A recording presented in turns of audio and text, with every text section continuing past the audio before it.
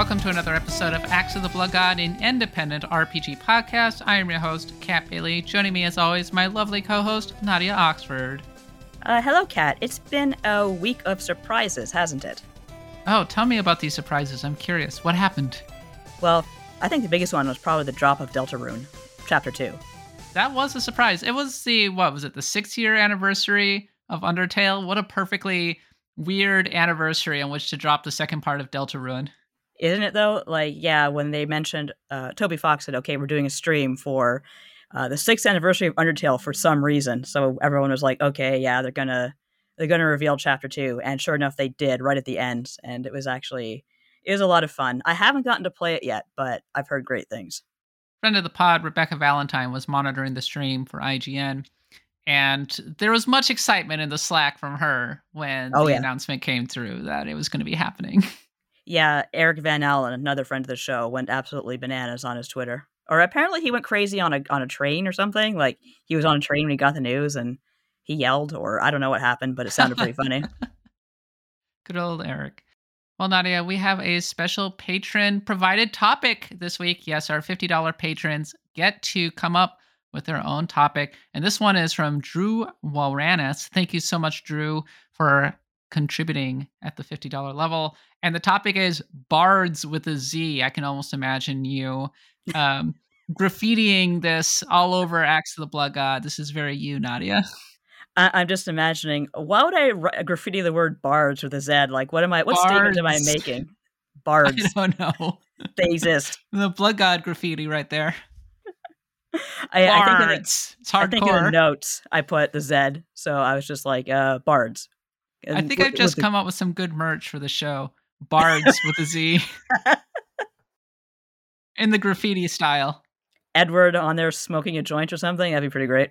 We're gonna launch a show. We're gonna launch a store before too long. So so we got to get some good T-shirt concepts in there. So I think Bards. We have some good stuff going. Like, we have our 300th episode print. It's still fantastic. Oh yeah. Recently got the print, or rather, I recently got the artwork for Charlie Dropouts, which is also fantastic. Oh yeah, we should sell that too. I think we will. Yeah. And don't forget the pins, which are limited edition. Yes, got the pins. I only have a handful of them left. If you want a special order, you can just always ping me and say, "Hey, Kat, give me a pin. I will pay you the monies." And I will pass one along to you. That said, once they're gone, they're gone. So I might keep them in my back pocket, figuratively speaking, for an event someday. Oh, that's a good idea. Who knows? Maybe someday we'd have a merch booth if we ever got big enough. If we go to PAX East, I'll bring the pins with me. And whoever is there to see us do a live show, they can buy a pin. That'd be pretty cool, yeah. I might do a year 2 pin next year, but it was an illuminating and fun exercise to sell a bunch of pins, I have to say. They are good pins. Oh, they're amazing pins. I'm so happy with how they turned out. I cannot tell you, Nadia. Like, I am kind of a pin, like, aficionado, I guess you could say. So having a pin for my show is just like a dream come true. Yeah. No, I have mine on my purse. Right on. All right, Nadia. Besides that, we're going to be talking about all the news and what we've been playing. But first, if you enjoy the show, please go ahead and leave us a review on the podcatcher of your choice. It brightens our day and helps the visibility of the show. I'm on Twitter at @the_Kappa. Nadia's at Nadia Oxford. And of course, we have our Patreon, patreon.com/bloodgodpod, which in just a couple days, you'll be able to get access to our Great Tales ranking part 2 if you're on the free feed, but you can listen to it right now if you are a patron. And Nadia, we had a great time with that 2-part Great Tales ranking with our friends Victor Hunter and Kim Wallace. Yeah, that was a very fun little conversation to have, even though you and I aren't exactly Tales aficionados yet. Kimberly and Victor certainly were. So there was a lot of conversation going on, and it was all very illuminating and enlightening and fun. Somehow it devolved into James Bond discourse. I don't know how that happened. Right. Yeah, because you guys were all ranking the Tales games next to James Bond's films. And I'm not a Bond fan. I haven't seen many of the films. So I'm just like, I don't know my golden eyes from my Moonrakers. So I guess I'll just be quiet. One of them is good. Yeah. I don't know what constitutes a good James Bond film. They all kind of blend in together to me. I did a Twitter thread basically saying they were good 4 good Bond films, and the rest were just all pretty bad. That yeah, it seems like a series where you get your few really, really good ones and you watch those and you're okay, you're good, you're fine, Mhm. and I guess if you're really into James Bond, you can watch the filler stuff because, hey, why not? You're a fan. I watched From Russia with Love some years back on a plane flying home. That's how you know that was a while ago because it was on an Yeah. airplane. And it was really boring. Like, it was really slow. The pacing was very stilted. Everything, it was, like, very sexist at all times. It was actually an uncomfortable watch. I didn't enjoy it. I think I preferred Austin Powers, to From Russia with Love. Well, Austin Powers is pretty much a classic. I mean, I you mean, gotta it's a go with Austin classic of Powers. American cinema at this point. Everybody loves Austin Powers for some reason. When I'm on the plane, I usually watch Pixar movies that I missed, so I Oh, that's my yeah. fill-in time. That's the problems. Planes were always when I would be catching up on movies, right? Yeah. And now I can't do that anymore. Maybe soon, maybe soon. Well, Nadia, speaking of catching up, we have a lot of games to be playing right now. And I think we are both playing Eastward, given that you wrote Holy Shit Eastward in what we're playing. Yes, I am certainly playing Eastward, really enjoying it. I have a few complaints about, like, how the combat doesn't feel, it feels a little bit stilted, like, the way I'm only been playing as John, the main character. I don't know if you can play as other characters except for him and, Sam, but I find that sometimes the aiming, the swinging is a little bit off, like, I tend to swing into enemies, and they hurt me, and then they hurt me again before I can get away, like, it's just a little bit weird, but uh, the graphics are absolutely astounding. Just Oh, yeah. Beautiful, beautiful game. Kind of reminds me of an even better version of Stardew Valley in terms of the art, which is a real compliment, I think. I think it reminds me most of Mother 3's art, most Mother 3 sprites with more animation frames and more Certainly in the colors. art style. Yeah. Absolutely, yes. And obviously the whole game is a tribute to Earthbound, so that's not surprising in the least. Yes, absolutely. Yeah, no, I mean, we talk a lot about all these indie games that basically rip off Earthbound. Earthbound is one of the favorite topics for indie RPGs to kind of crib from because I mean, Earthbound was like the original indie RPG, right? It was done by a Yeah. comedian, a comic writer. It had a certain sensibility that you're not going to find in a lot of self serious RPGs. It has a real aesthetic that fits really well with indie RPGs. And it played around with the conventions of the genre a lot. I mean, go listen to our top 25 RPG countdown episode of Earthbound. So I'm not surprised, but this game seems to almost kind of come close to capturing the earnestness of Earthbound. A lot of indie RPGs they lack a certain sense of self-awareness, and I think that was the strength of Earthbound. It was a very self-aware game. Yeah, I've written in the past about how, not to be mean about it, but a lot of indies try to be Earthbound and they lose their way very quickly because if you try to emulate Earthbound rather than just letting Earthbound guide you, not to sound like a Jedi, you're going to end up with something that's just a pale imitation of Earthbound, and instead of something that is your own work. Whereas uh, Eastward is certainly its own thing. Like the graphics are there, the tributes are there, the self awareness is there, but at the same time, is very different from Earthbound. Like for one thing, it's an action RPG instead of a turn based RPG. That's a big difference right there. But the setting is so much different. It's just the, as you say, the earnestness of the characters in the setting, even though it's kind of underground, a little bit, you know, dark in a way. It does emulate Earthbound in the most important ways. Kind of like Undertale found its own voice as well. It's very much like that. Well, as we were kind of talking about, Undertale started almost as a remix of Earthbound. So I'm not really that surprised that Undertale and Earthbound are kind of that tight. As for myself, I can't say about this about many games, but it's one of those games that I feel really comfortable just falling asleep playing. Like the other night, I was dozing off. I had my Switch. I was just playing some Eastward. It is a very, very relaxing play. I love the vibes of it. How far have you gotten so far without Oh, spoiling? not far at all. But I got to the point where I found the RPG tribute with that's like Dragon Quest. I forget is it called Earthborn? Is that what it's called? Earthborn. It's Yeah. and the cartridge is literally the Famicom cartridge for Dragon Quest. Oh, it's delightful. The art is wonderful on it. And I love that they really thought through the system where they're talking about how they're just doing Journey to the West, which, not surprising because a lot of Japanese media crips heavily from Journey to the West. But I love that they were like, and the monkey is in the back row and it can actually help your party even if it's not an active player. And I'm like, wow, they really thought this through, didn't they?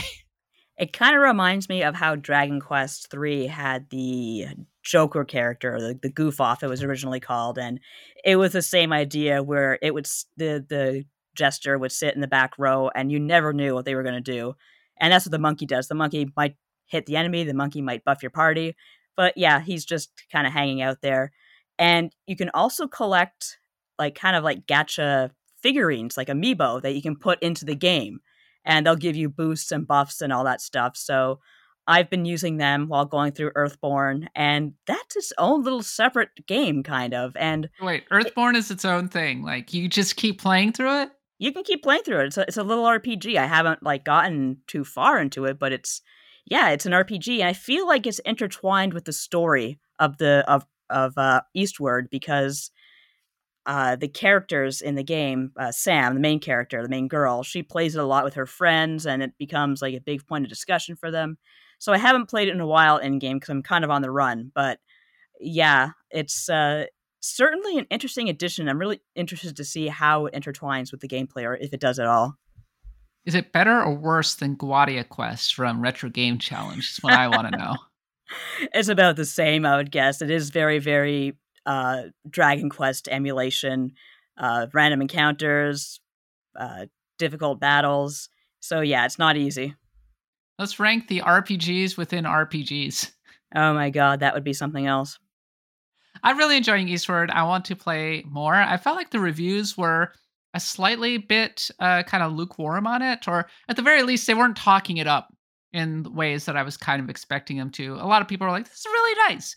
And that seems to be kind of the discourse around this game in general, which is, this is really nice, but I want to keep plugging through it because, I don't know, sometimes a game just needs to be a warm blanket around my shoulders, and this one feels like it. It has an 86 on Metacritic, which is pretty good, which is Oh, pretty no, darn that's good. great. I love Sam. She's cute. With the girl with the blonde hair. She's very energetic. And of course, it's a dad game with Yeah, it's John very and much a dad everything. game. She's a good foil for John, who just doesn't speak at all, Yes. but they still have this really cute relationship going on. And of course, it has to have its requisite anti-capitalist themes with the mean old boss who wants to dock your pay. Oh yeah, For the mayor. for the hardworking miners and Yeah, everything. they get paid in fruit. Yeah, amazing. Anyway, yeah, no, check it out. It's over on the Nintendo Switch. It might be on PC as well. I'm not entirely sure. Or I is can't it a remember. Switch exclusive?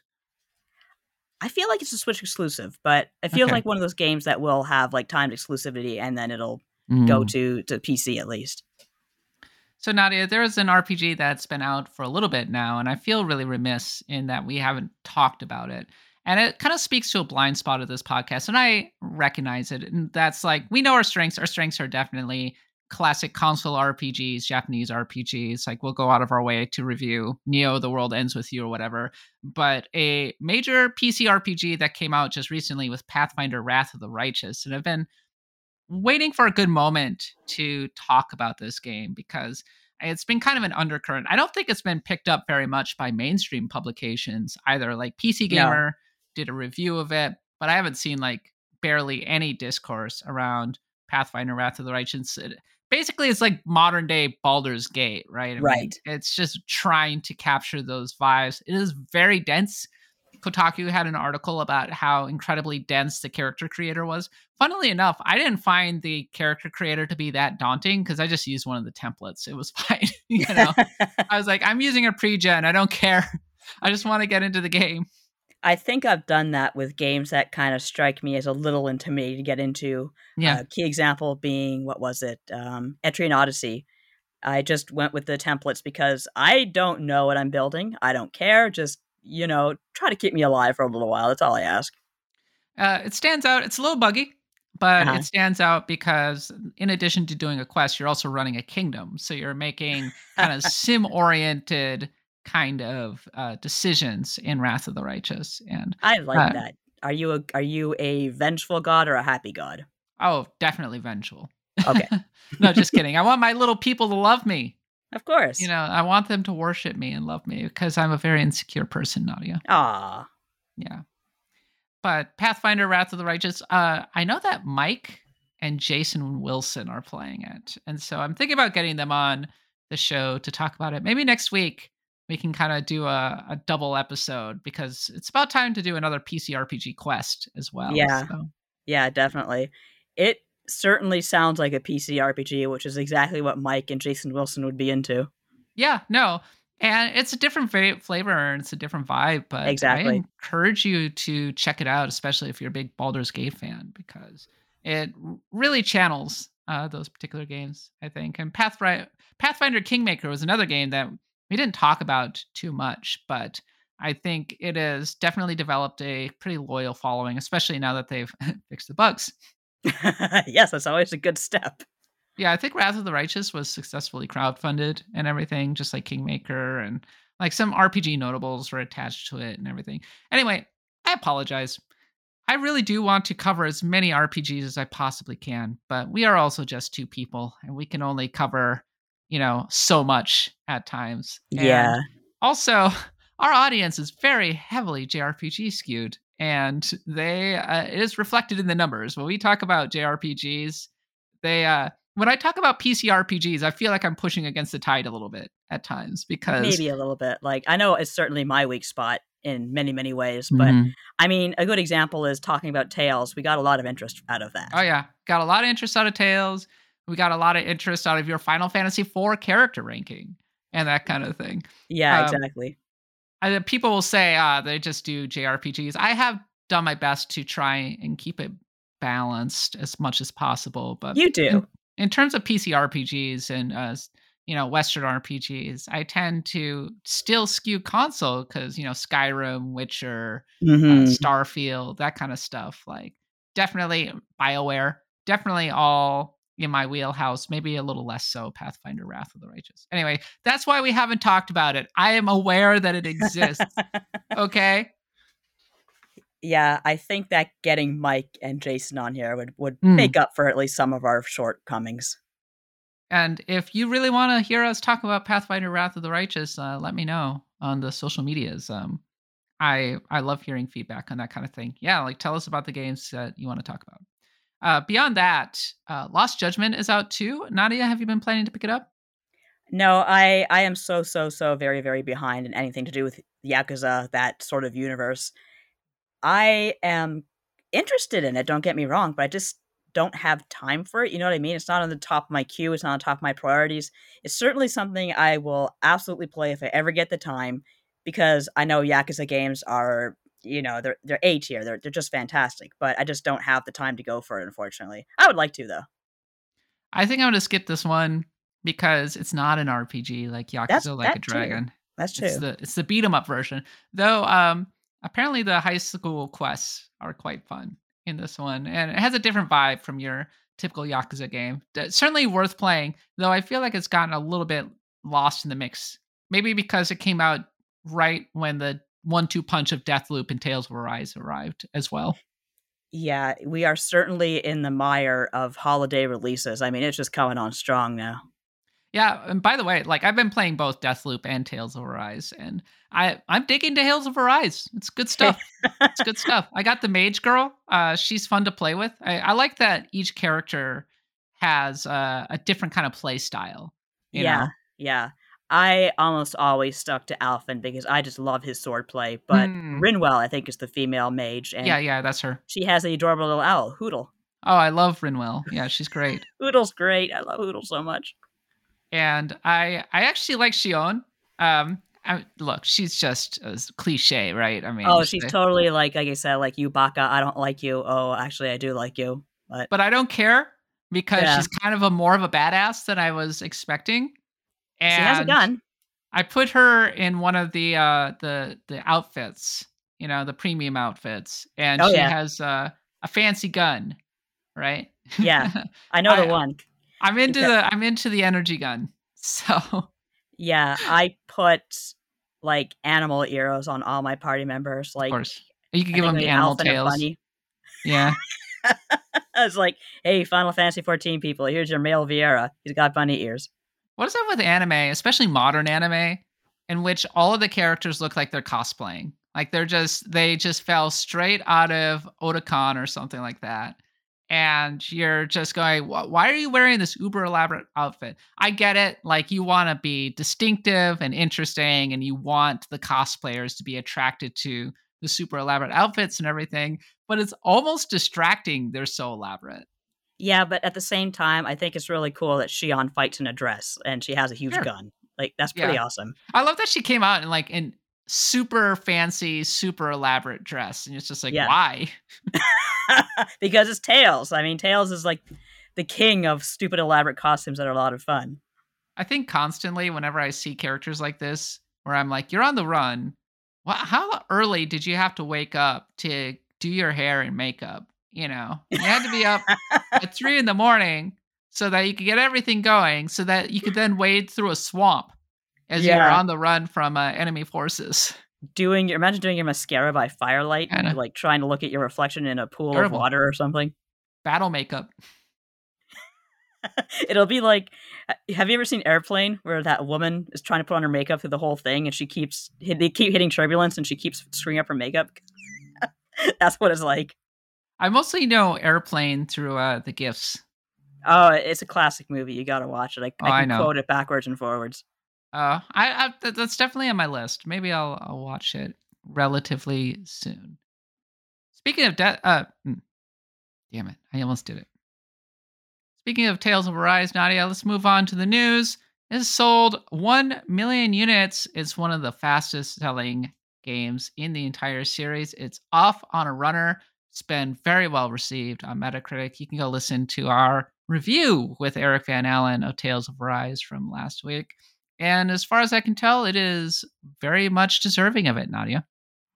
Yeah, this might be the series' chance to really break into the mainstream the way that Persona 5 helped Persona kind of get more into the main dialogue for RPGs.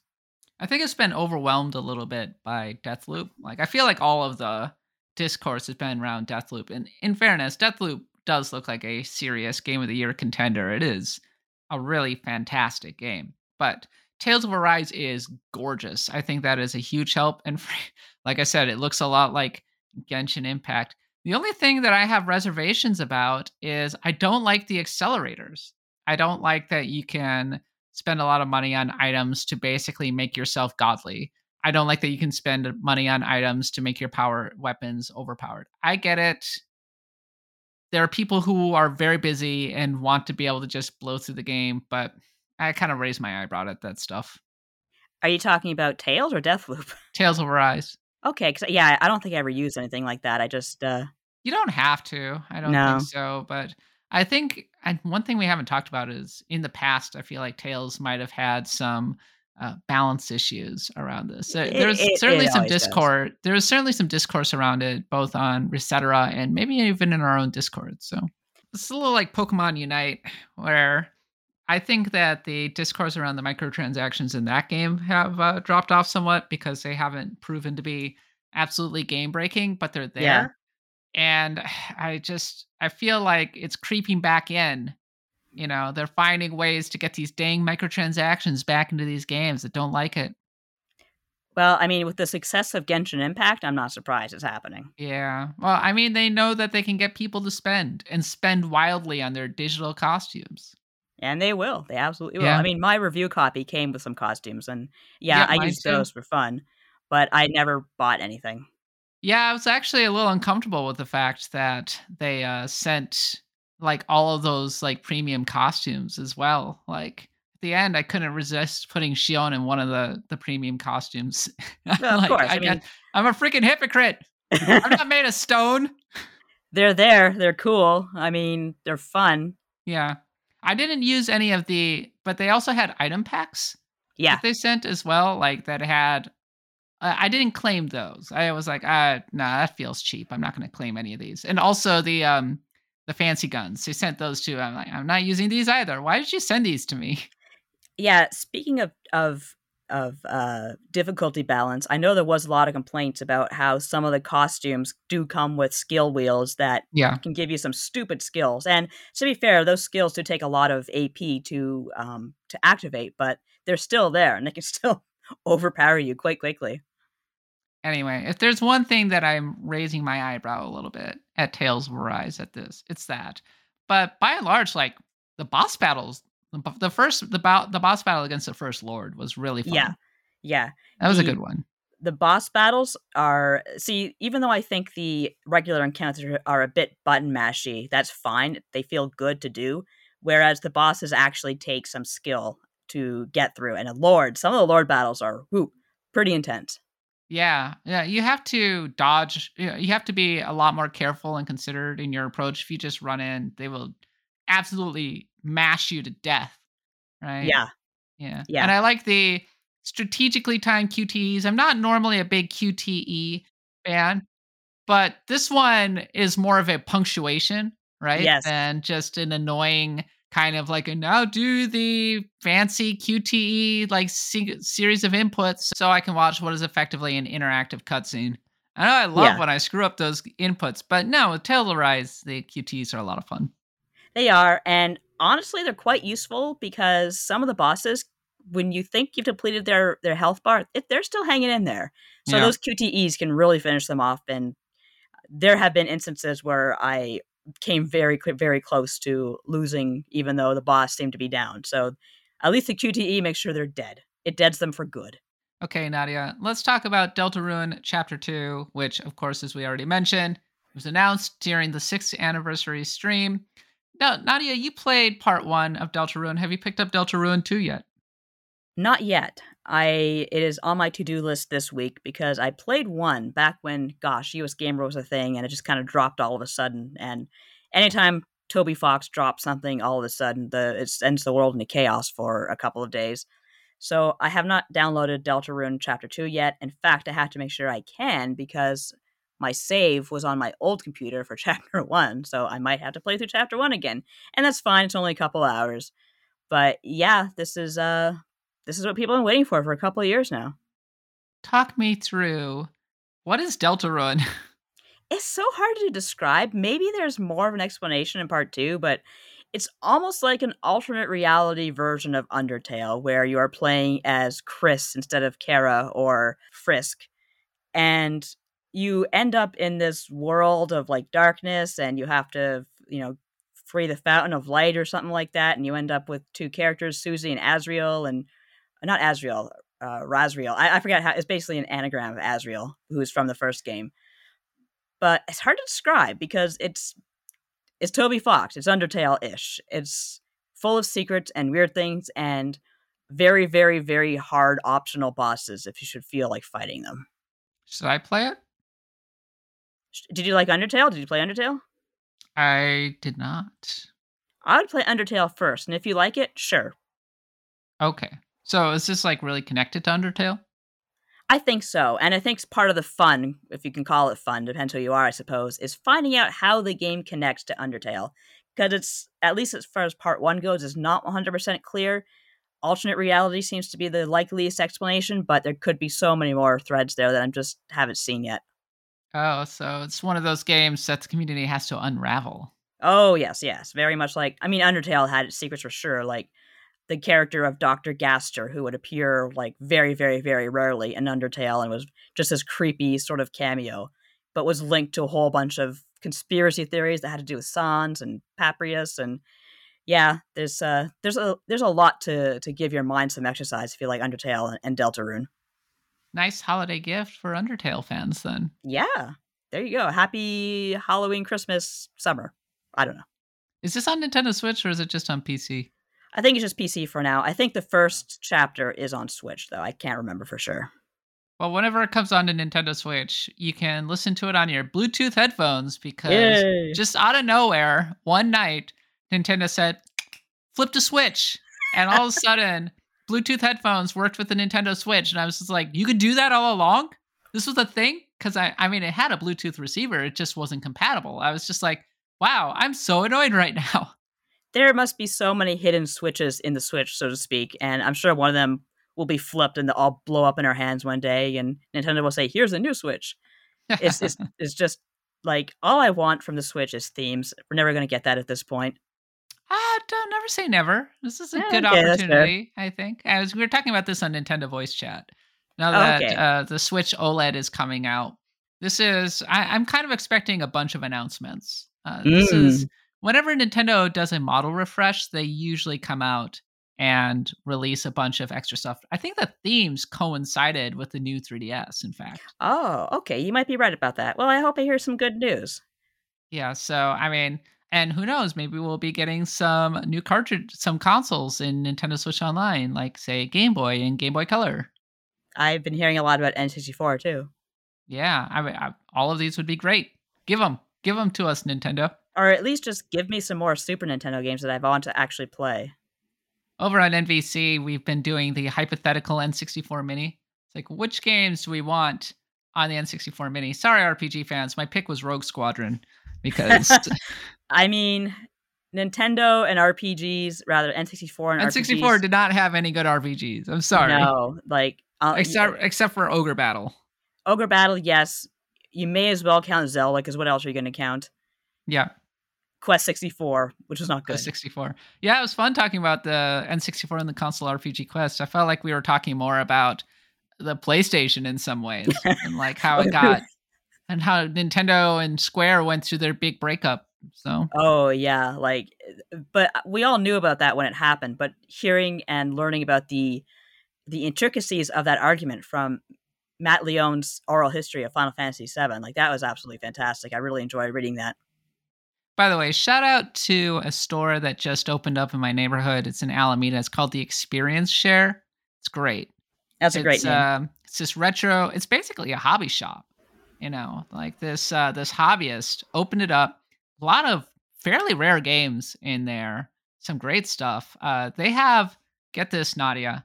They have a full boxed copy of Earthbound for $2,000 Holy with the crap! strategy guide and everything. Yeah. I have a copy of Earthbound that has everything in it. I got it years ago. I think it's on my shelf right now. Let me look. That is worth a lot of money, Nadia. Okay, it's in my bedroom somewhere. But yeah, it's when I got it, it was several years ago, and even then, it was not cheap. It was a gift from my husband. Oh, that's a very nice gift. It was. So yeah, we have a complete version of Earthbound. They also have a complete version of Einhander and a complete version of the original Persona. And they have a freaking Jaguar kiosk. I played Tempest Ah, 2000 for the first time. how was it? Eh, not great. The Jaguar is not a good console. Sorry. No. Do you remember the ads though? 64 bits. Do the math. Oh God, yeah, when we fell and for the that stuff. magazine ads of a giant Jaguar attacking Sonic and Mario. Yeah, yeah. Too Yeah. bad the games weren't exactly good. But I've been going to that shop kind of on a weekly basis because I'm trying to get a slim PS2 mini Japanese so that I can Oh. play Super Robot Wars Alpha 3 on our new Sony PVM monitor. Perfect. Then you'd have the whole set. You'd be ready to go. I'd have to said, be happy as a clam, honestly. So, Because I have the PS2 Slim, but of course it's the North American version. yeah, it's a great shop. I love that shop so much. It's right here in Alameda. I can't believe it's within walking distance. Sometimes just the heavens open up and the greatest store just arrives out of nowhere, Oh. and you're like, "What is going on?" That's how I feel whenever a sushi shop opens up near me. I also live near a great arcade called High Scores with its Smash Brothers Melee kiosk. I'm just like, how can I be so lucky? How can Alameda be so cool? It has like melee, is what you're saying? Yeah, it has Smash Brothers Melee custom cabinets. Oh, that's pretty cool, actually. It is. Yeah, it's really, really neat. Freaking COVID makes me uncomfortable, like Yeah, actually going there, unfortunately, because, yeah. I don't know what it's like over there, but in Ontario, we still have strict regulations on how many people can be in a building. So, yeah, yeah, I still go there because I want to support them and I want of them to course. be okay. But I also have been like, wow, this is really kind of playing with fire even when masked. Yeah, exactly. Yeah, unfortunately. Does the owner know about Axe of the Blood God? Oh, which one? Experience share or high Either scores? one.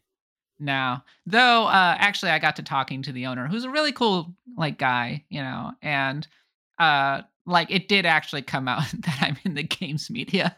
Uh-oh. He was like and it was like, "Oh boy, here we go." But I I didn't tell cast them thee about out. Axe of the Blood God, I just told them about IGN. So, Oh, okay, that probably made them sweat a little bit. he was like, "Whoa, IGN." I was like, "Wow, that's, like, the first time I've ever actually had somebody go, 'Whoa,' regarding somewhere that I've worked." Yeah, amazing. Other RPG news, Nadia, Rush is in Monster Hunter Rise, lol. Yeah, you can, get a layer for Rush from, of course, from Mega Man. He can be your Palamute skin, apparently. Oh, I got Amaterasu already, so. That's I don't know, I feel like that's the better one. I love Rush, but that's Amaterasu is pretty much the pinnacle. Nadia, I saw a thread on Resetera and I thought of you, and I thought about how mad you would be at that thread because I was mad on your behalf. It said, Mega Man is overrated, and it said there's only been a couple of good Mega Mans, Mega Man X and Mega Man X2, and even those are marginal. And I almost Wow. reached through the screen and grabbed this child and slapped him. This child. Yeah, it was the Batman slapping Robin meme. I was like, "How dare you? How dare you?" Yeah, that is a very bad take, Very especially bad. since Bad enough that I went and started ranting about a clickbaity Resetera thread on my podcast.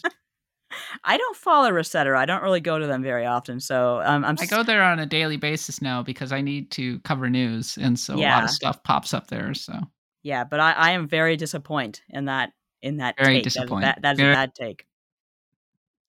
Darkest Dungeon 2, Nadia, it's gonna be in early access next month. I am very excited. Darkest Dungeon's one of my favorite games.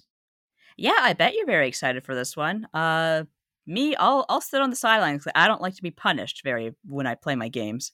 This one might be a lot more forgiving than the Oh, first Darkest Dungeon. I think that they realized that a lot of people who loved Darkest Dungeon, and I'm in that category, just ultimately did not beat it because it's too much of a grind.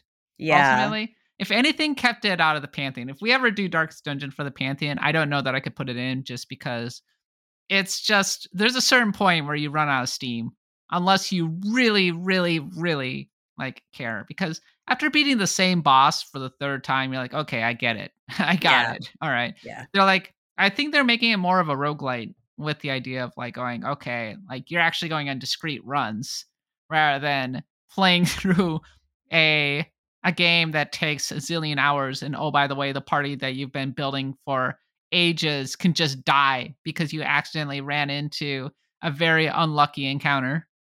I feel in this post Hades age, if you are making a roguelite, you can take so many lessons from Hades in terms of tailoring your difficulty for your game. I don't think there's any conceivable reason to have a game that is just punishing all the way through and you take what you get and go to hell if you don't like it. I think that there is room for all player levels. Like you should be allowed to tone things down or build them up as much as you like, which is something you can do in They Hades. actually did have an easier version. They Okay. released an update that it toned down the difficulty quite a bit, if I recall correctly, with Darkest Dungeon. I think the thing was, and I took it, but even then, I still didn't beat it because it wasn't that it was like too hard or whatever. It was just I had all of my parties, I was building them up. It was just at a certain point I ran out of steam and Yeah, I want to yeah, keep playing. But oh my god, there are points where that game is just it just sings, when you're going through and you're reaching the all of the bosses for the first time and you're getting a really good party going and the character customization in that game is so good, the art is so good. There's so many games that try to ape Darkest Dungeon and they do it badly. Darkest Dungeon is a one of a kind. yeah. So I'm hoping then that they rebalance the game for the second installment or give us some more Sounds like difficulty they are. options. They want people to actually finish this one. Good. If that's the case, heck, I'll check it out. But I hope they keep the sense of danger Oh, I'm that sure was they in the will. original Darkest Dungeon, because that was what made it special, was the sense that death really was around the corner, that your characters could go crazy and get eaten all the time. Like, the eldritch abominations really felt truly eldritch in that game. Yeah, that totally makes sense. I feel though like Fire Emblem learned a lesson about making things too hard for people all the time, and that's why they gave us the more casual options, and that brought in all the new fans. So, the hardcore still have their hardcore options, and the new fans still have their, more casual options, and there's room for both. And finally, Nadia, rest in peace to Norm Macdonald, a true comedy legend. Go watch his absolute destruction of the ESPN awards sometimes, the ESPYs. Amazing. He was the host and he basically just roasted the entire event the entire time in that incredible deadpan way.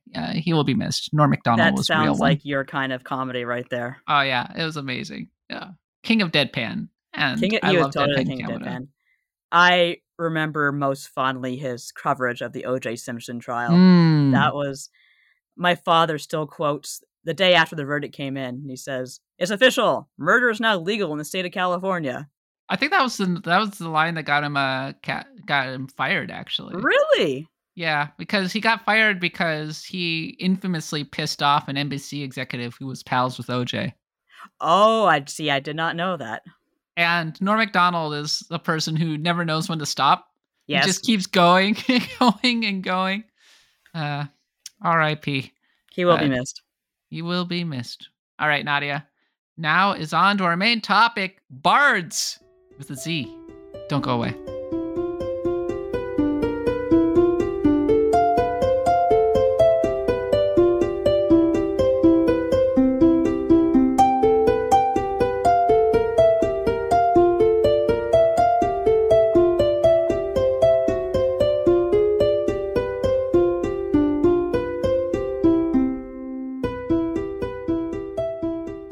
Okay, Nadia, it's time to talk about this week's topic, which is Bards, a subject that was submitted by patron Drew Wilranis, who is at the $50 level. Thanks so much for the support, Drew.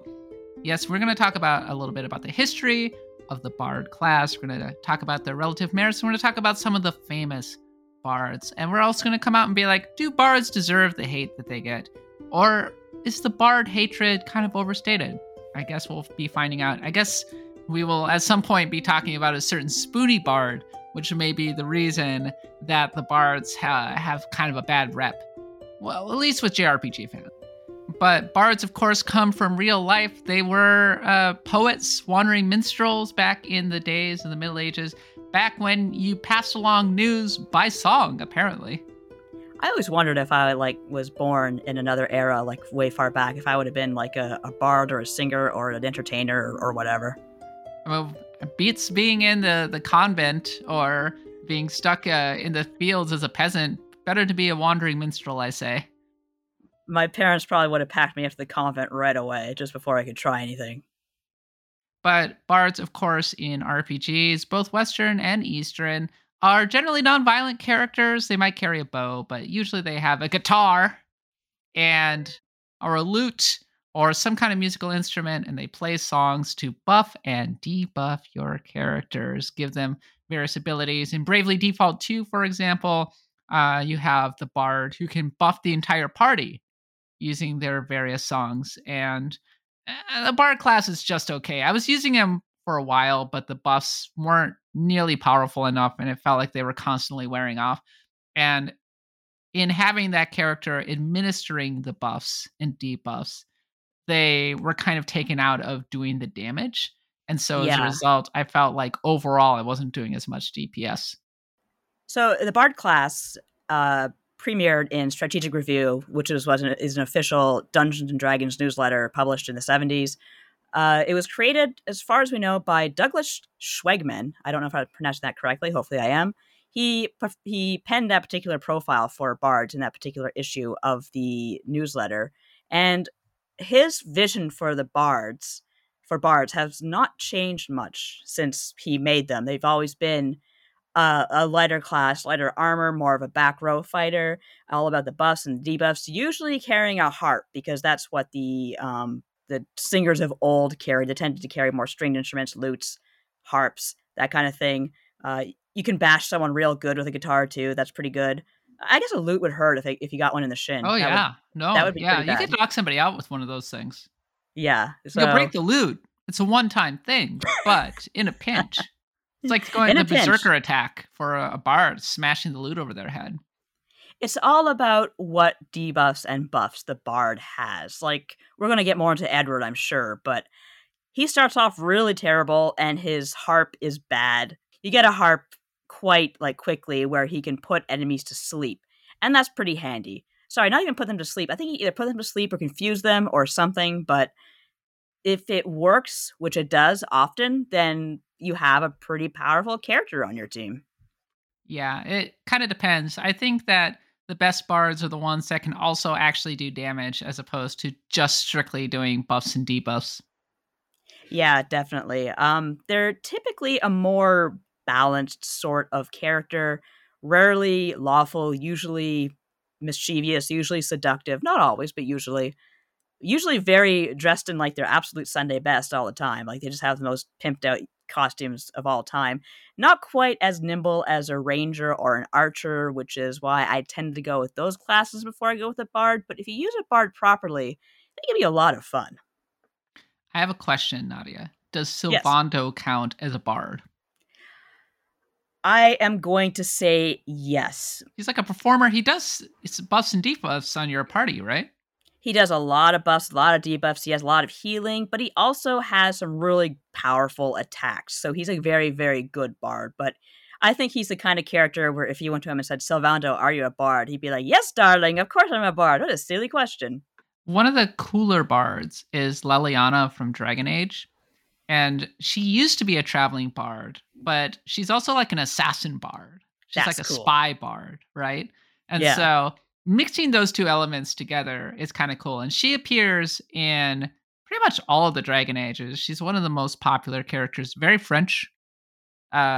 People are a little mixed on the accent, as I was discovering when I asked for opinions on Leliana, but she is certainly one of the more memorable characters, I think, in a Dragon Age. I like her a lot. And she could teach you how to be a bard in Dragon Age. That's what she could do. I would imagine that she could, like, does she play a lute? The thing with Leliana is that it's not like she's your typical bard where she's walking around with a lute. She's not like Dandelion, basically. Oh, okay. She's much more of a she's just a rogue, right? But for some reason, a bard in the world of Dragon Age is badass, super cunning, full of like she has the dagger, she uses a bow and everything. She uses songs, right? There are actual Right. songs and everything and ballads that will buff you up and everything. That's her subspecialization of, I believe, of being a rogue. But I was thinking she could, like, take like a string off her harp and strangle someone with it. yeah, pretty much. Like It'd she's be a spy effective. master in Dragon Age Inquisition, for Yeah, example. So, that's perfect. so yeah, being a bard in the world of Dragon Age is fraught with danger. Yeah, apparently, it reminds me of. See, I still don't get this progression in Final Fantasy 14 where you go from archer to bard, and the way they try to the way they try to pass it off is saying that the archers would play songs on their bowstrings to like mourn their fallen comrades, and I'm like, I'm not buying that. I'm sorry. I didn't like playing It's my bard. class in that's my class in Final Fantasy 14. The archer. Archer bard, yeah. Yeah, but then it turns into you go from archer to bard. Then bard has a lot of responsibility attached to it because, yeah, of course, you're buffing, you're debuffing, speeding up the party, and all that stuff, slowing down the enemy. I don't need that kind of responsibility in my life, so forget it. Yeah. Leliana, I like Leliana actually, and she had a nice little DLC. It's very short. It's kind of a short story, very tragic, and I think Aw. that's what endeared her to a lot of people. But I think bards need a little bit of tragedy so they can sing about their sadness. you know what a good bard does in a game? A Hmm. good bard is kind of like the soundtrack, sort of Yeah. like Yes. in the Witcher show, right? Yeah. I or whatever Jaster. Is it Jaster? Jasker? Yaskier. Yasker. That's the name. Yasker. Sorry. Yaskier has some like banging songs, right? And you're He like does. okay, you can hang around here. You're the comic relief. Sometimes you sing, sometimes you're mournful. You set the mood. And he's very much the typical bard in that he kind of trails behind and sings the songs of like the adventurers, and he makes up the lyrics as he goes along, and that tends to be a trait of bards. Is they tend to be that annoying hanger on who is penning poetry in the back while everyone's getting their ass kicked by monsters. I love the notes that you just dropped in here. Like, apparently they're almost never lawful. I did not realize that. They're usually portrayed as seducers and charmers. Everyone's done that one D&D campaign where the bard gets the party into trouble because the mayor's daughter got mysteriously knocked up or whatever. Yeah. So chaotic good.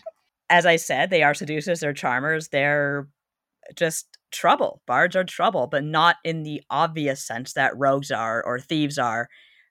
People tend to not look at people don't really look at a bard and say, "Oh God, what's he going to get up to?" Like they would with a thief. But they're always up to something. I think bards kind of tie into the buffs and debuffs can be really undervalued in certain RPGs. Certainly in a game like Final Fantasy, where I mean you could put haste and everything on your characters. Those are good.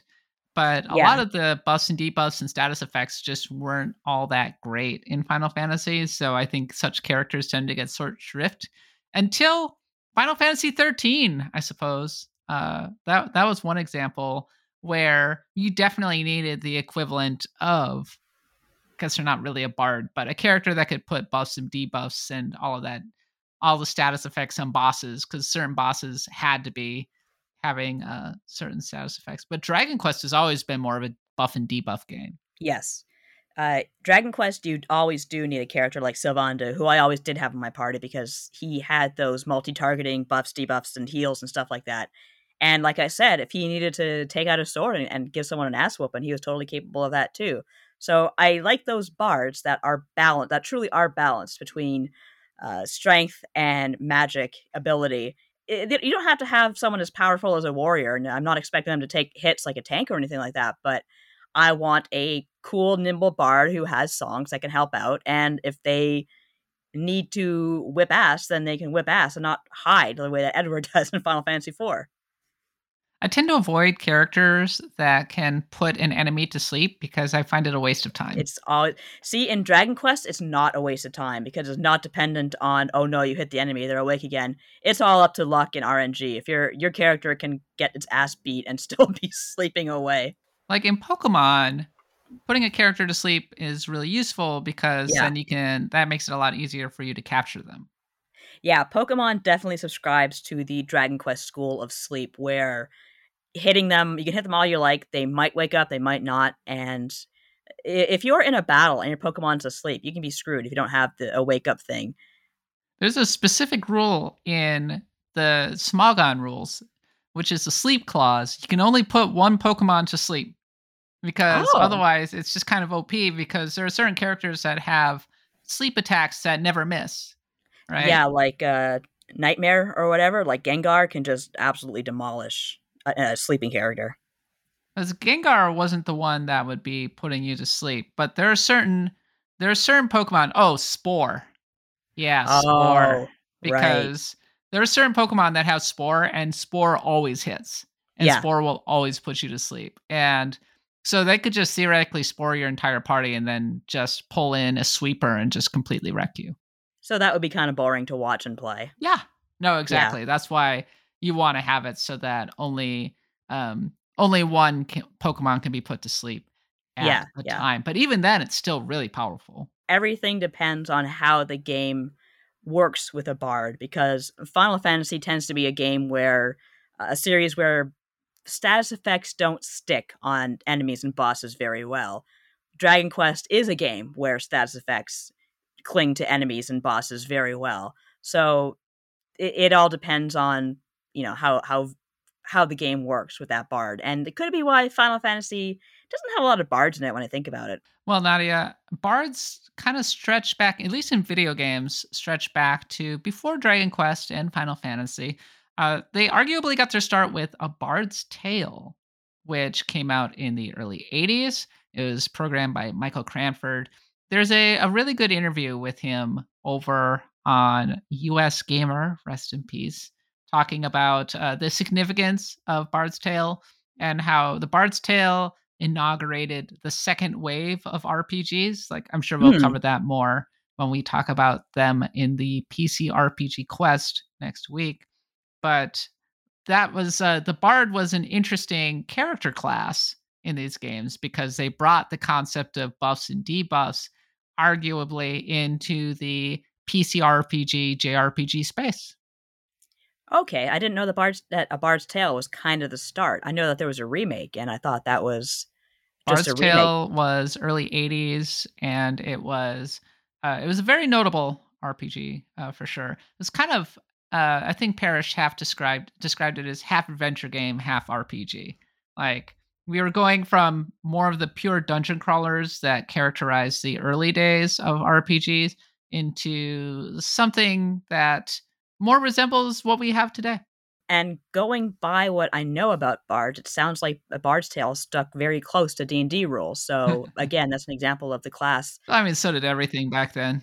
Yeah, yeah, exactly. So they grew, didn't necessarily evolve. I guess bards didn't really need to evolve. Bards are whatever you make of them. The Bard's Tale came out in 1985, and it was on I was 5 PC. years old. Yeah, so that would have been 1 year before Dragon Quest. Now, see, Dragon Quest, the original Dragon Quest, has its own bard. You can't play as them, but there is a bard in the series who is paid tribute to named Galen. And in the first Dragon Quest game, you have to get Galen's harp as part of proving that you're the descendant of Erdrick, blah, blah, blah, blah, blah. And this involves going to one of the hardest dungeons in the game. It's very dark, very full of enemies, very full of bad enemies. And you retrieve the silver harp, which was left there by Galen. It's called Galen's Tomb. He was buried there. He was a famous minstrel. And this harp, when you play it, it attracts an enemy to you right away. So it's just like, how bad of a bard do you have to be for your music to get monsters pissed off at you and kick your ass? A very, very bad, I think, or maybe not so bad. Maybe good music will piss off a monster. I don't know.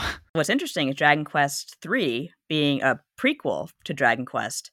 When you go to Alefgard, you meet Galen, and he's having a fight with his parents, and you actually have to reconcile the two of them. And it's a really neat little quest, and especially if you knew Galen from the first game. And when I first saw it, I was just like, "Wow, now I know who you are. That's really cool." Well, interestingly enough, in Bard's Tale, the Bard was actually a character class. It was just one of the character classes. I've noticed that games tend to not really have bards so much as they have bard classes. And it was originally called, it wasn't called The Bard's Tale to start. It was called Tales of the Unknown. But then it became The Bard's Tale over time, once the sequels started coming around. Yeah, when I think of Tales of the Unknown, I think of Tales of the Crypt Keeper or Twilight Zone or something. Are you afraid of the dark? Are You Afraid of the Dark? That's such a good series. I don't care what anyone says. And the Bard's Tale makes you think instantly of, oh, okay, this is a fantasy game. This is lutes and maidens and dragons and stuff like that. So that's probably the image they wanted to go for.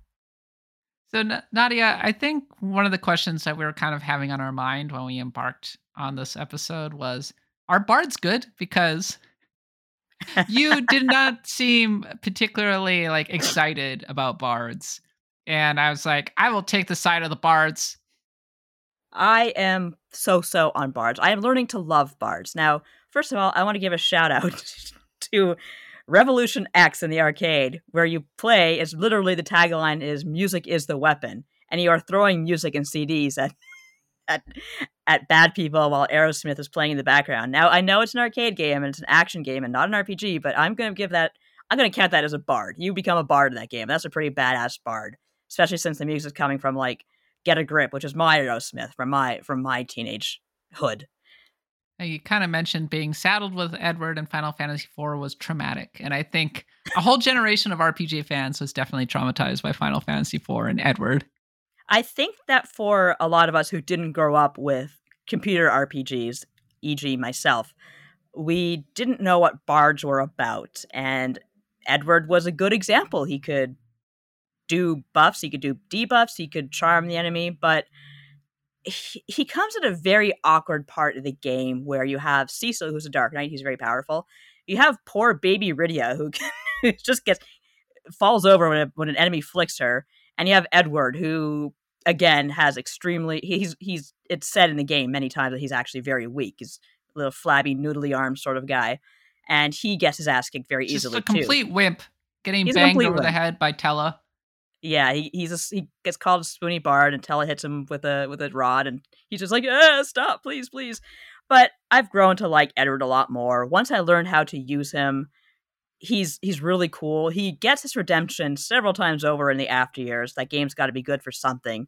He's in Final Fantasy games in Final Fantasy IV adaptations which let you play as Edward after the game, like, proceeds to the point where you can pick your characters. He's really, really badass. Like, he has some incredible skills to him. And again, in after years, he's really cool. And Ash and I were talking about him a little bit in our Final Fantasy IV character ranking and saying how, yeah, even though he's, weak as hell, he's not a typical bard in that he's not like the usual seducer, charmer, trickster. He's a guy who was very much in love, and he lost his love, and he's very, very mournful about it. And it's actually kind of sad in how the after years, all the characters are, married off, but he's still alone, and he's clearly still, a little bit lonely for losing Anna.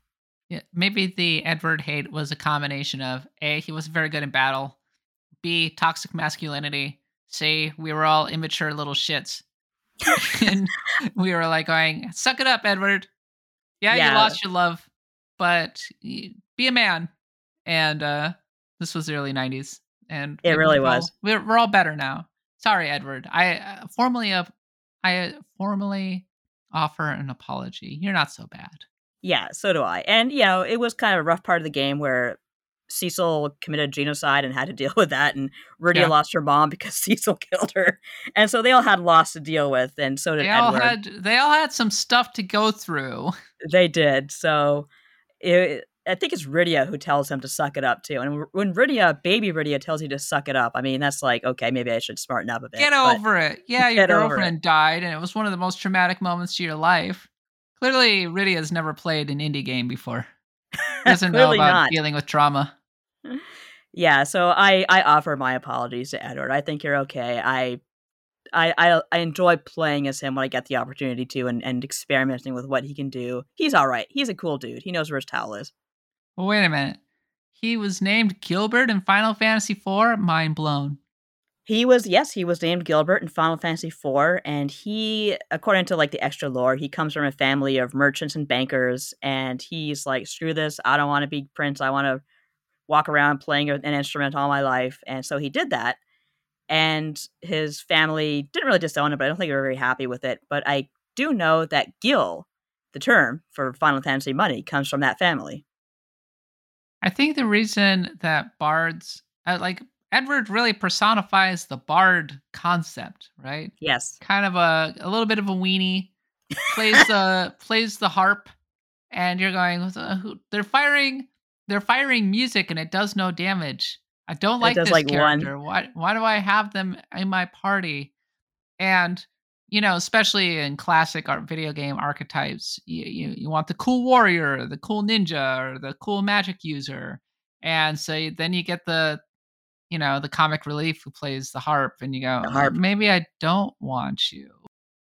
Yeah, again, this is a part of the game where, see, when I played Final Fantasy IV, I was still pretty shaky and new at RPGs, and Final Fantasy IV doesn't always have the best balancing at all times, and that's a rough patch where they stick you with Rydia and Edward and expect you to live. It's a challenge, but you can do it. Certainly, you can do it quite easily, like if you know what you're doing. But if you're new, it's a bit of a rough go. Fast forward to today, and Sylvando maybe has turned things around. I mean, Sylvando, I don't think would have been particularly accepted in the 90s or whatever. People would not know what to do with Sylvando, and now Sylvando is one of the most beloved characters in Dragon Quest. I'm trying to think if earlier Dragon Quests let you be bards. I'm thinking Dragon Quest 3, no, that wasn't a job change option. 4, I don't think had a bard in the party. Had a merchant though. Talon is freaking amazing. But yeah, Sylvando for me turned things around. Like I said, he was always in my party. Not only because he was a great funny character, but because he was a very, very useful, very quick. And that's a good thing about bards. They tend to be the ones who go first in battle, and that makes them all the more useful for what they do. It brings me back to Monster Hunter, where in Monster Hunter they have the hunting horn. Yes. And in Monster Hunter Rise, I think the hunting horn ended up being pretty cool because it's like an electric guitar, right? and Yeah. it's buffing the entire party, and the party definitely appreciates those buffs and the healing as well. If a Yeah. bard can do some like group healing, then you go, okay, now I'm interested. Now we're friends. Yeah, I've heard of people who play Monster Hunter Rise and they cheer when they get a hunting horn character in their party because they're just so useful. I know in Monster Hunter stories too, of course, you can switch out your weapons, and the hunting horn was one of those weapons. And I ended up often equipping myself with that because I have my monsters who can do the damage. I have my companion and his monster or her monster who can usually also do damage. So why not take on a weird electric guitar thing and do buffs, do regen? Any bard who can do a regen song or spell is also my friend. So Nadia, let's talk about some famous bards really quickly. We've already talked about Edward. We've already talked about Dandelion slash Yaskir. There's also Primrose from Octopath Traveler. Yes, I when I compiled this list, I was thinking, okay, what constitutes a bard? I think it's fair to put dancers in there too, because dancers tend to kind of fill in the same role of buffs and debuffs in terms of Fire Emblem. They usually give you another turn, don't they? Yes, they give you another turn. So they're very, very useful, indispensable even.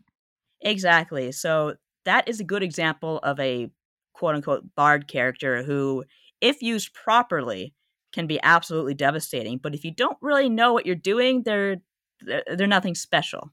In Fire Emblem Heroes, they're so good that when you play in ranked mode, if you have a dancer with you, they actually dock you points. They nerf you because the dancers are Yeah. they just dance too hard. Well, it's because being able to get an extra turn is just that good. Just picturing them coming out onto the dance floor. She's a maniac, maniac, just flailing everywhere. Oh God, the monsters are dead. This is amazing. In keeping with our celebration of Tales Month, there's Carol in Tales of Destiny, a wandering troubadour. This is pretty good, ultimately. I liked Carol. I Um, didn't really meet her myself. it's a guy. Oh, Carol's a guy. awesome. Karyl. Ah, Aha. There is also Olivier from Trails in the Sky, one of the most popular characters in that game. yeah, And that's right. Olivier actually makes their way into Trails of Cold Steel as well. It's a prince. Oh, yes. Okay. I'm thinking, who's that? Then I realized I know him as Oliver because that's Mhm. who he It's travels as. because He Oliver travels. is traveling as Yeah. Olivier Yeah. in And Trails in the Sky. Like, when you meet him, so a lot of the bards are kind of, how shall I say, lame, or like kinda like Yaskier, right? yeah. The hanger on where you're like going, "Oh my god, you're so annoying. I'm gonna just break the loot over your head." But with Olivia, they're the one who's standing in the corner, strumming the guitar, looking Mm, yeah. cool looking. They're the one that everybody wants to be when they pick up the guitar for the first time, mysterious. Yeah, I think in Trails of Cold Steel, again, Oliver is going under incognito. He's doing a lot of stuff behind the scenes politically for you. And of course, he is the typical bard who's very, very He's like seductive. Liliana. He's like doing the whole cloak and dagger bard, action Exactly. bard. Maybe a little less bloody. He tends to be Mm. more of a talker and a charmer and a seducer. And Olivia is like a gunmancer and actually quite strong in Trails in the Sky. So people really latched on to Olivia in a big way. It makes sense. He's pretty awesome.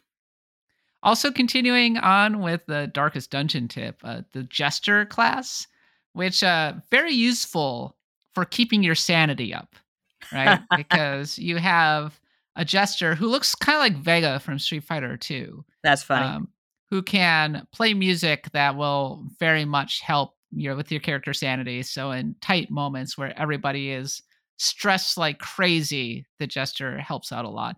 But then they also have some pretty good abilities as well in terms of making enemies bleed. They can attack from the back row really well. They can move around in the ranks. Uh, they're very useful class. Not overpoweringly strong, but in the right moments, you can really make use of a good gesture.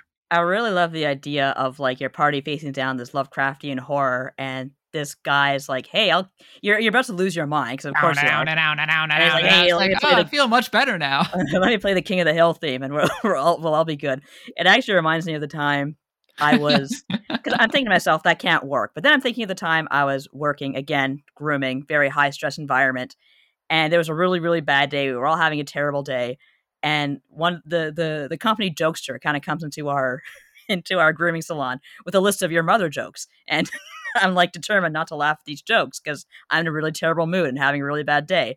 So then he tells the joke, your mother is so fat that whenever someone says, "Hey, Kool-Aid," she goes through the wall. She goes through the wall, and I lost it. So that's what I think of when I think of a bard like playing music in the middle of a terrible battle. Just I'm gonna let go because I have nothing. I can't help it. I just have to.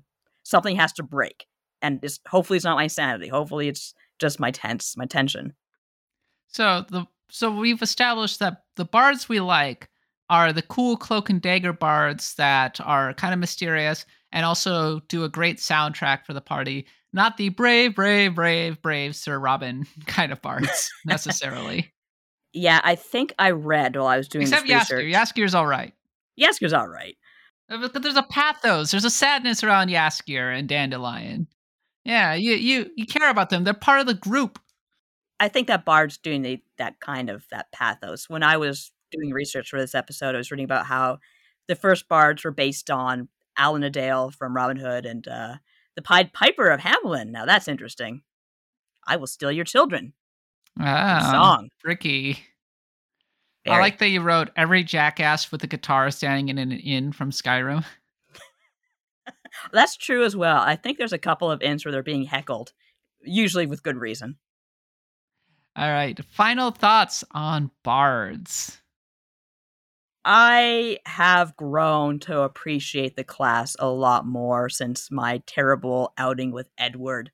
I think if they are used properly, they can be some of the most valuable characters in a party.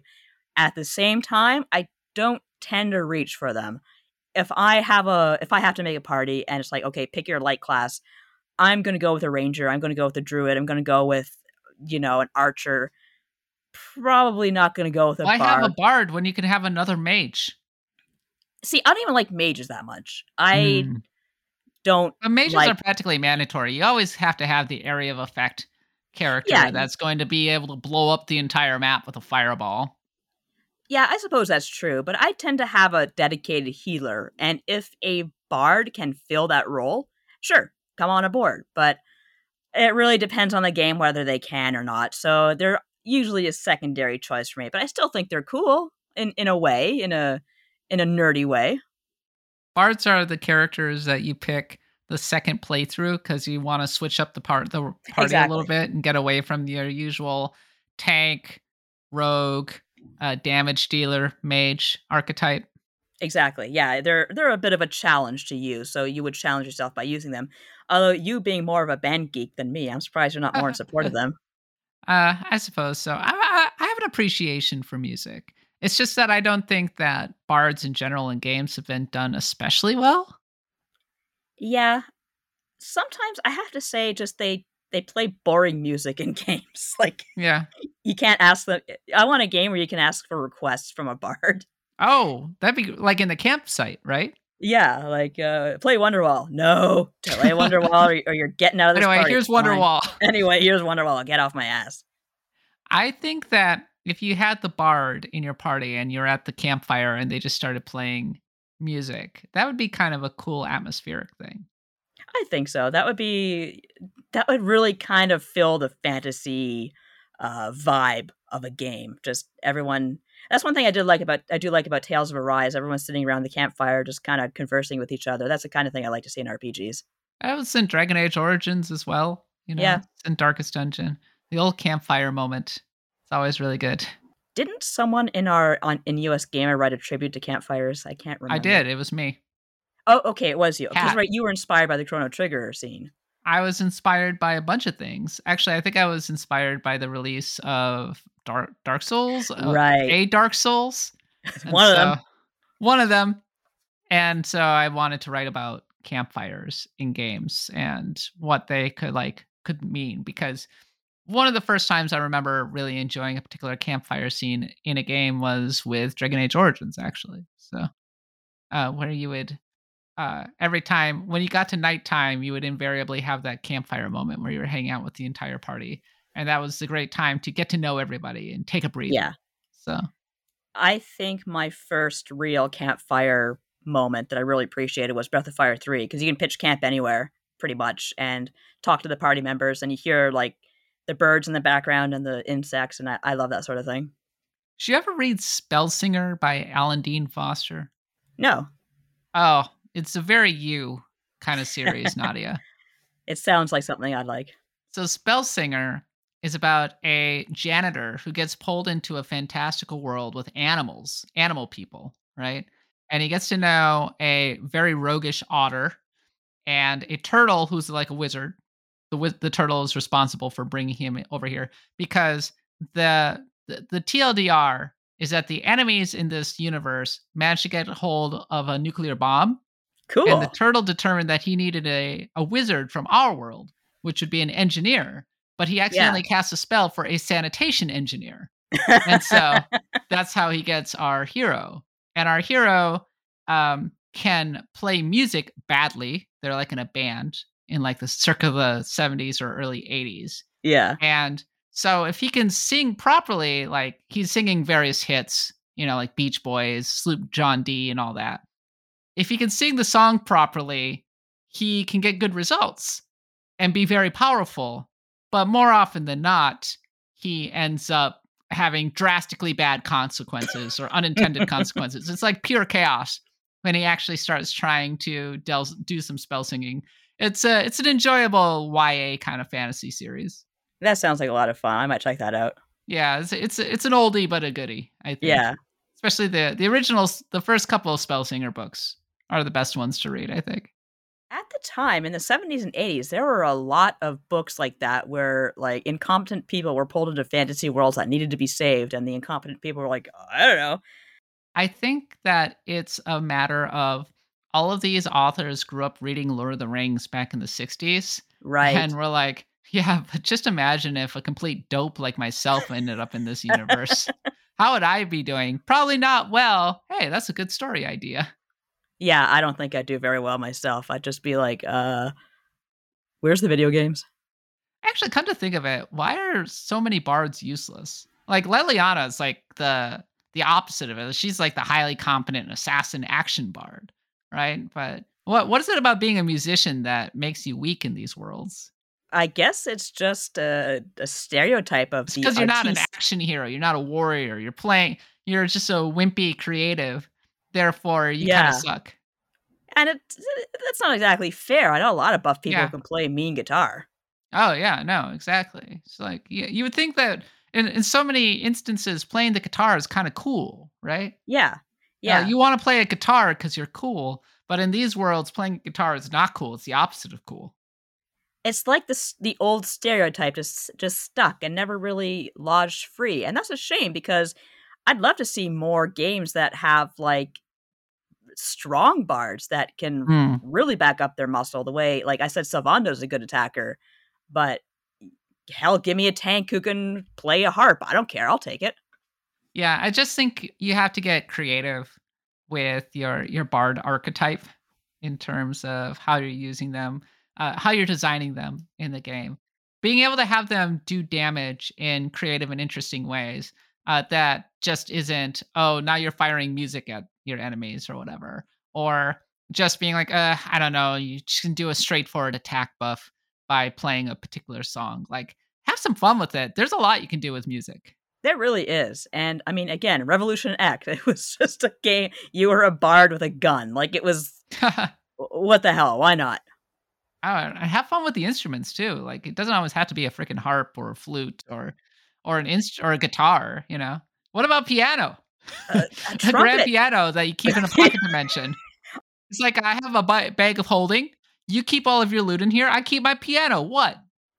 And you could take a piano and just really ram it into someone, and they're not getting up for a while if you do that. No, exactly. It's a very useful weapon.